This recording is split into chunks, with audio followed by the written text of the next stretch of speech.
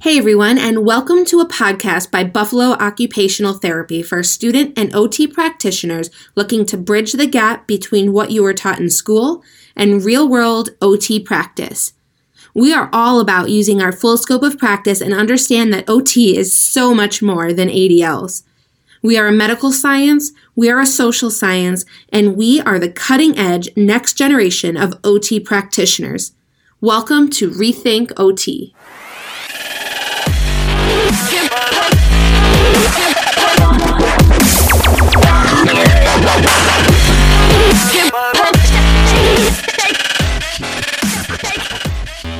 Anyone who knows me knows about my passion for the OT practice framework.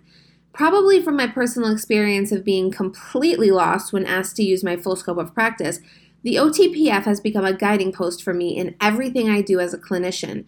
So what are the 3 points we are hitting today? Number 1, what does the OTPF say? Number 2, what does that information mean for you as a clinician? And number 3, what is the rule of thumb to follow during every treatment session? Number 1, what does the OTPF say about a treatment session? It must be relevant. An occupation are the things that people do that occupy their time and attention, meaningful, purposeful activity, the personal activities that individuals choose or need to engage in, and the ways in which each individual experiences them. The bottom line, be careful not to choose your occupation-based activities for your patient. I read several articles regarding occupation-based treatments and their lack of success due to client factors. Patients didn't buy into them. They didn't understand why it was more beneficial for them to practice an unsuccessful activity repeatedly and how that was in any way skilled. Because of that, they had poor outcomes and just got through occupation-based rehab so that they could do a more effective therapy. Ouch.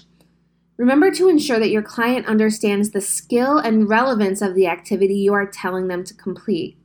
It doesn't matter what you feel the benefits are if they are interested. Sometimes occupation is exercise. Remember that. Meet your patient where they are at. Second, needs to be based on research. During the intervention process, information from the evaluation is integrated with theory, practice models, frames of reference, and evidence. Straight from the OTPF, guys, aka show your competence. Hey guys, I just want to interrupt real quick. I want to take a minute to remind you to head to our website for OT treatment ideas, any PDFs we reference in this podcast, and a ton of OT science rationale for your documentation. Be the therapist your clients ask for instead of just the therapist they feel they can do without. Head to the BOT portal and OT store at www.buffalooccupationaltherapy.com. And don't forget to find us on social media in our Facebook group at Outpatient OT or on Insta at OT_outpatient. Now back to the show.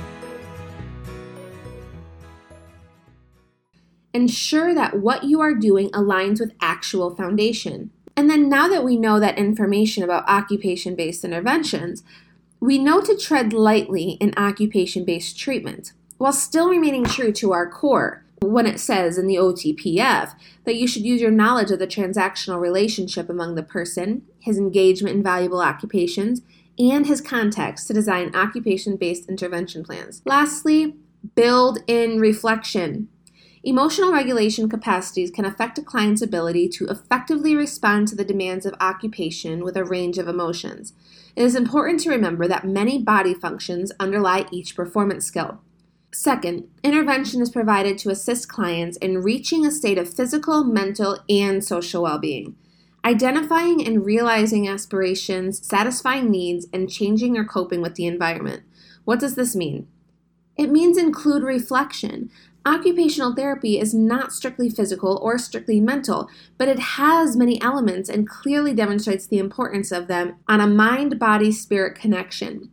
The reflective process is how we maintain a collaborative approach. Feelings are important.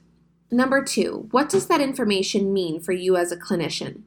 In short, it means to keep your notes out. Keep researching. Be an active listener during every treatment. And take time to digest and modify your approach if necessary after every reflective statement offered by your patient. And then number 3, what is the rule of thumb during every treatment session? Remember the 3 R's. Relevant, research-driven, reflection. Relevant, is your treatment relevant to the client? Research, is your treatment session based on some type of actual knowledge, theory, evidence, or model? And then finally, reflection. Take time to allow your patient to reflect on what is working and what is not working. I hope that provided some clarity. As always, head to our website for a transcript of today's call.